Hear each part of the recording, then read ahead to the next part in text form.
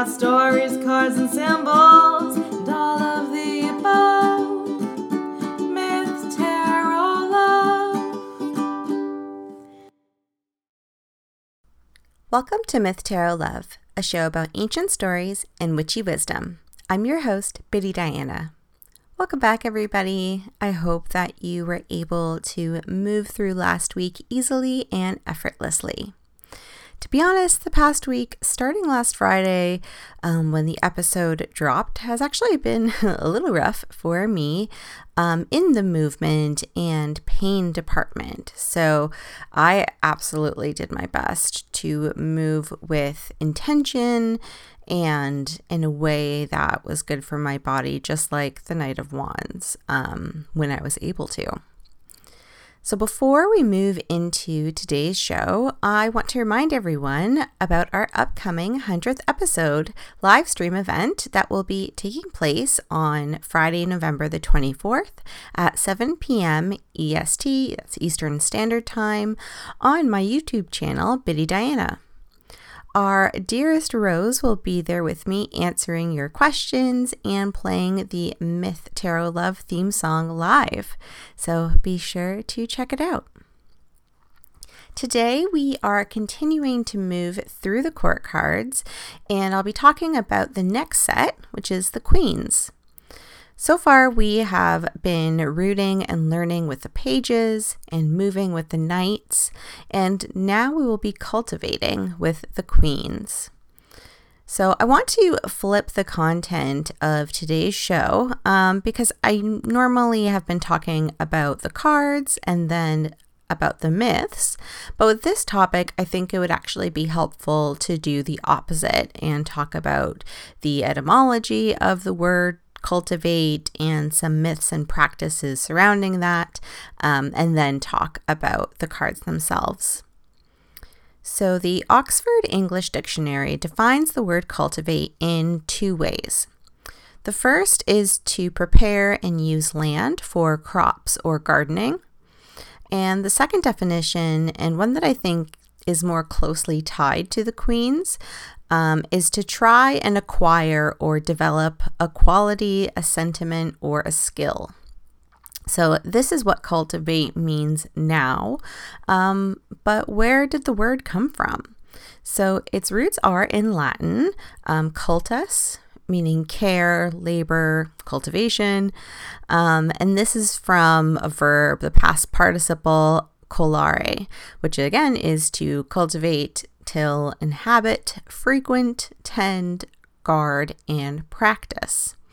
So I think this is interesting that the origins of the word, also has that dual meaning of tilling and, tending and growing and that labor, but also about practicing something and caring for something.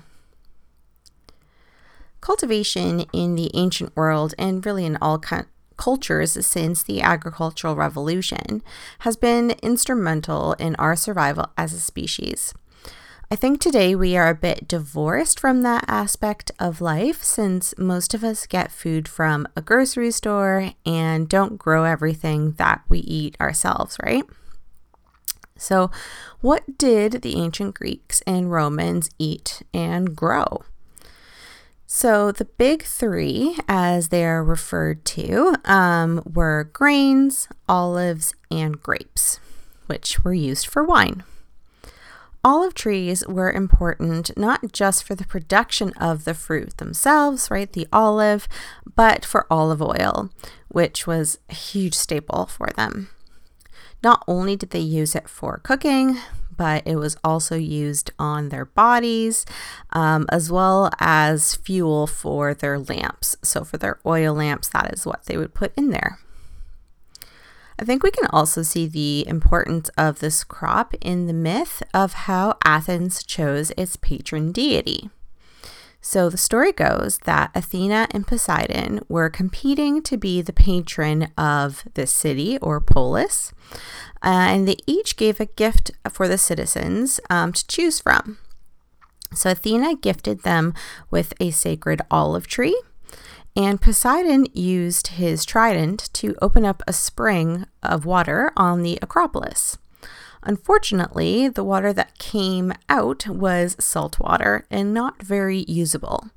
So the Athenians honored Athena and her gift, which is where they got their name for their city from. The gods most connected to agriculture and cultivation are Demeter and Mars.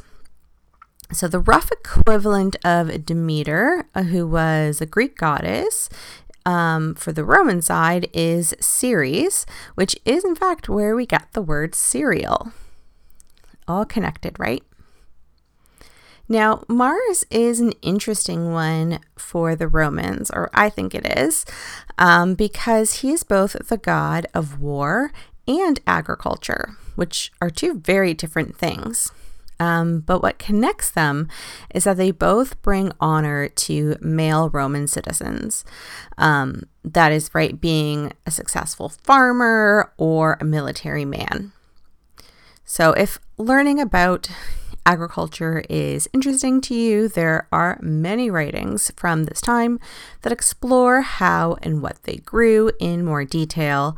One example of this is Cato the Elder with his De Agricultura, which kind of also segues into my next thought, which is how do we know what they cultivated and grew? So written records is one way. So like what I just mentioned, but we also see it in art as well as evidence in the archaeological record.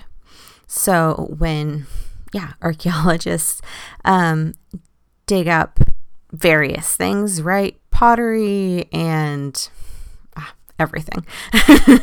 One of the things that they can also find is food remains. And that's where archaeobotanists can look at, right, these food remains, specifically, right, seeds and these grains under a microscope and find out, exactly what they were eating and how much of it. This is obviously, right, agriculture in general is a massive topic that I have pared down to the basics. But again, I do kind of really like this word cultivate as a metaphor for ourselves, right? And it's the idea that we can tend to and put our energy into what we are growing and what we want to bring forth in our lives. Now that we have that foundation, we can talk about the cards themselves. So the tarot cards, right? So what I want to start with is my favorite card in all of tarot. This might change one day, but as of today, this is my favorite, and that is the Queen of Wands, which is all about cultivating magic and creativity and owning it, owning that magic. So this is an invitation to come back home to your magic and honing in that inner spark. So when it comes up in a reading, it's asking us to draw attention to where we can bring our special and unique skills to in our lives.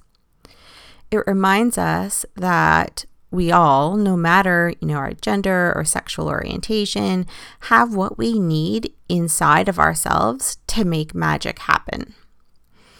I often think of a cauldron when this card comes up, and the wand is like a big ladle stirring up all of the ingredients. So can we cultivate then the ingredients that we need and that we have gathered in the other wand cards to create something new? Reversed, we might be feeling like this isn't for us, right? Or that we're not worthy or cool enough to do it, or that we might not have, enough trust in ourselves. But this card is saying that, you can and you do. And I think that flows really nicely into the next card, which is the Queen of Swords. She is, or should I say this card, right, is just so powerful, I feel, sitting on the throne with their sword. So they're all about cultivating boundaries and balance and getting clear about their truth. So the figure here, again, I see it as kind of the embodiment of strength and determination and truth. They are the personification of good and healthy boundaries, and they help us to cultivate the courage to disappoint people. They take no BS from anyone. This card can also help us to get clear about our truth so that we can cut out what isn't in our highest and best good. Reversed, we may be feeling a little bit scared to create or to enforce those boundaries, but know that, again, they are in our highest and best to do so. Alternatively, it could be an indication that we have been doing a good job of setting our boundaries and we can kind of move forward from there. Next, we have the Queen of Pentacles, which is another very lovely card, all about self-tending, deep healing, and like enriching and nourishing and restoring ourselves. And I definitely see this as being very tied to the earth again. So this card asks us to cultivate a connection with our body in order to meet its needs. So that's where this, self-tending and deep body healing is possible, but it takes time, right? It doesn't happen overnight. So by cultivating a practice of nourishment and restoration, we will be able to hold space for our needs. So this can be done by sitting quietly and doing a body scan and asking our bodies, what does it need from me right now? What can I do in this moment? And this might be difficult at first, but over time and with practice, you'll be able to listen and maybe even predict what it needs. Reversed, it's thinking that maybe you don't need this practice or you don't know where to start. And by practice, right, that deep healing and self-tending and nurturing. And I think just bringing awareness to this is a good place to start. On the other hand, you may be, again, resisting. So it might be helpful to think about why that might be. I spoke about the Queen of Cups quite extensively in the rest episode recently. So I will briefly go over it again here, but I definitely recommend checking out that episode too. But yeah, the Queen of Cups is the embodiment of cultivating rest and asks us to have that, rest as a top priority. They're the person who is actively shattering the cups and is instead connecting to their body and providing space to heal and connect with their divinity. They are asking us to be a mermaid and to connect with the water nymphs and listen to the waves and put our feet in the sand and just let go.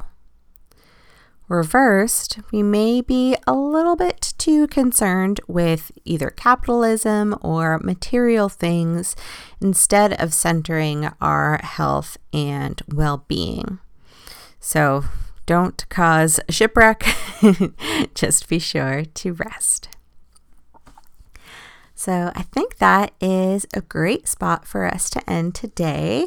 That's a bit of a shorter episode, but I want to thank you all so much for listening. As always, I feel so lucky and privileged to even have one person listening to this. So thank you so much.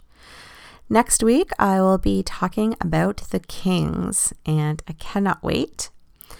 But for today, here are some words from the wonderful poet Sappho. And this comes from two fragments of poetry, number 105A and C, that is translated by Anita George. You, an Achilles apple, blushing sweet on a high branch, at the tip of the tallest tree. You escaped those who would pluck your fruit. Not that they didn't try. No, they could not forget you, poised beyond their reach. O my mountain hyacinth, what shepherds trod upon you, with clumsy rustic foot. Now you are a broken seal, a scarlet upon the earth.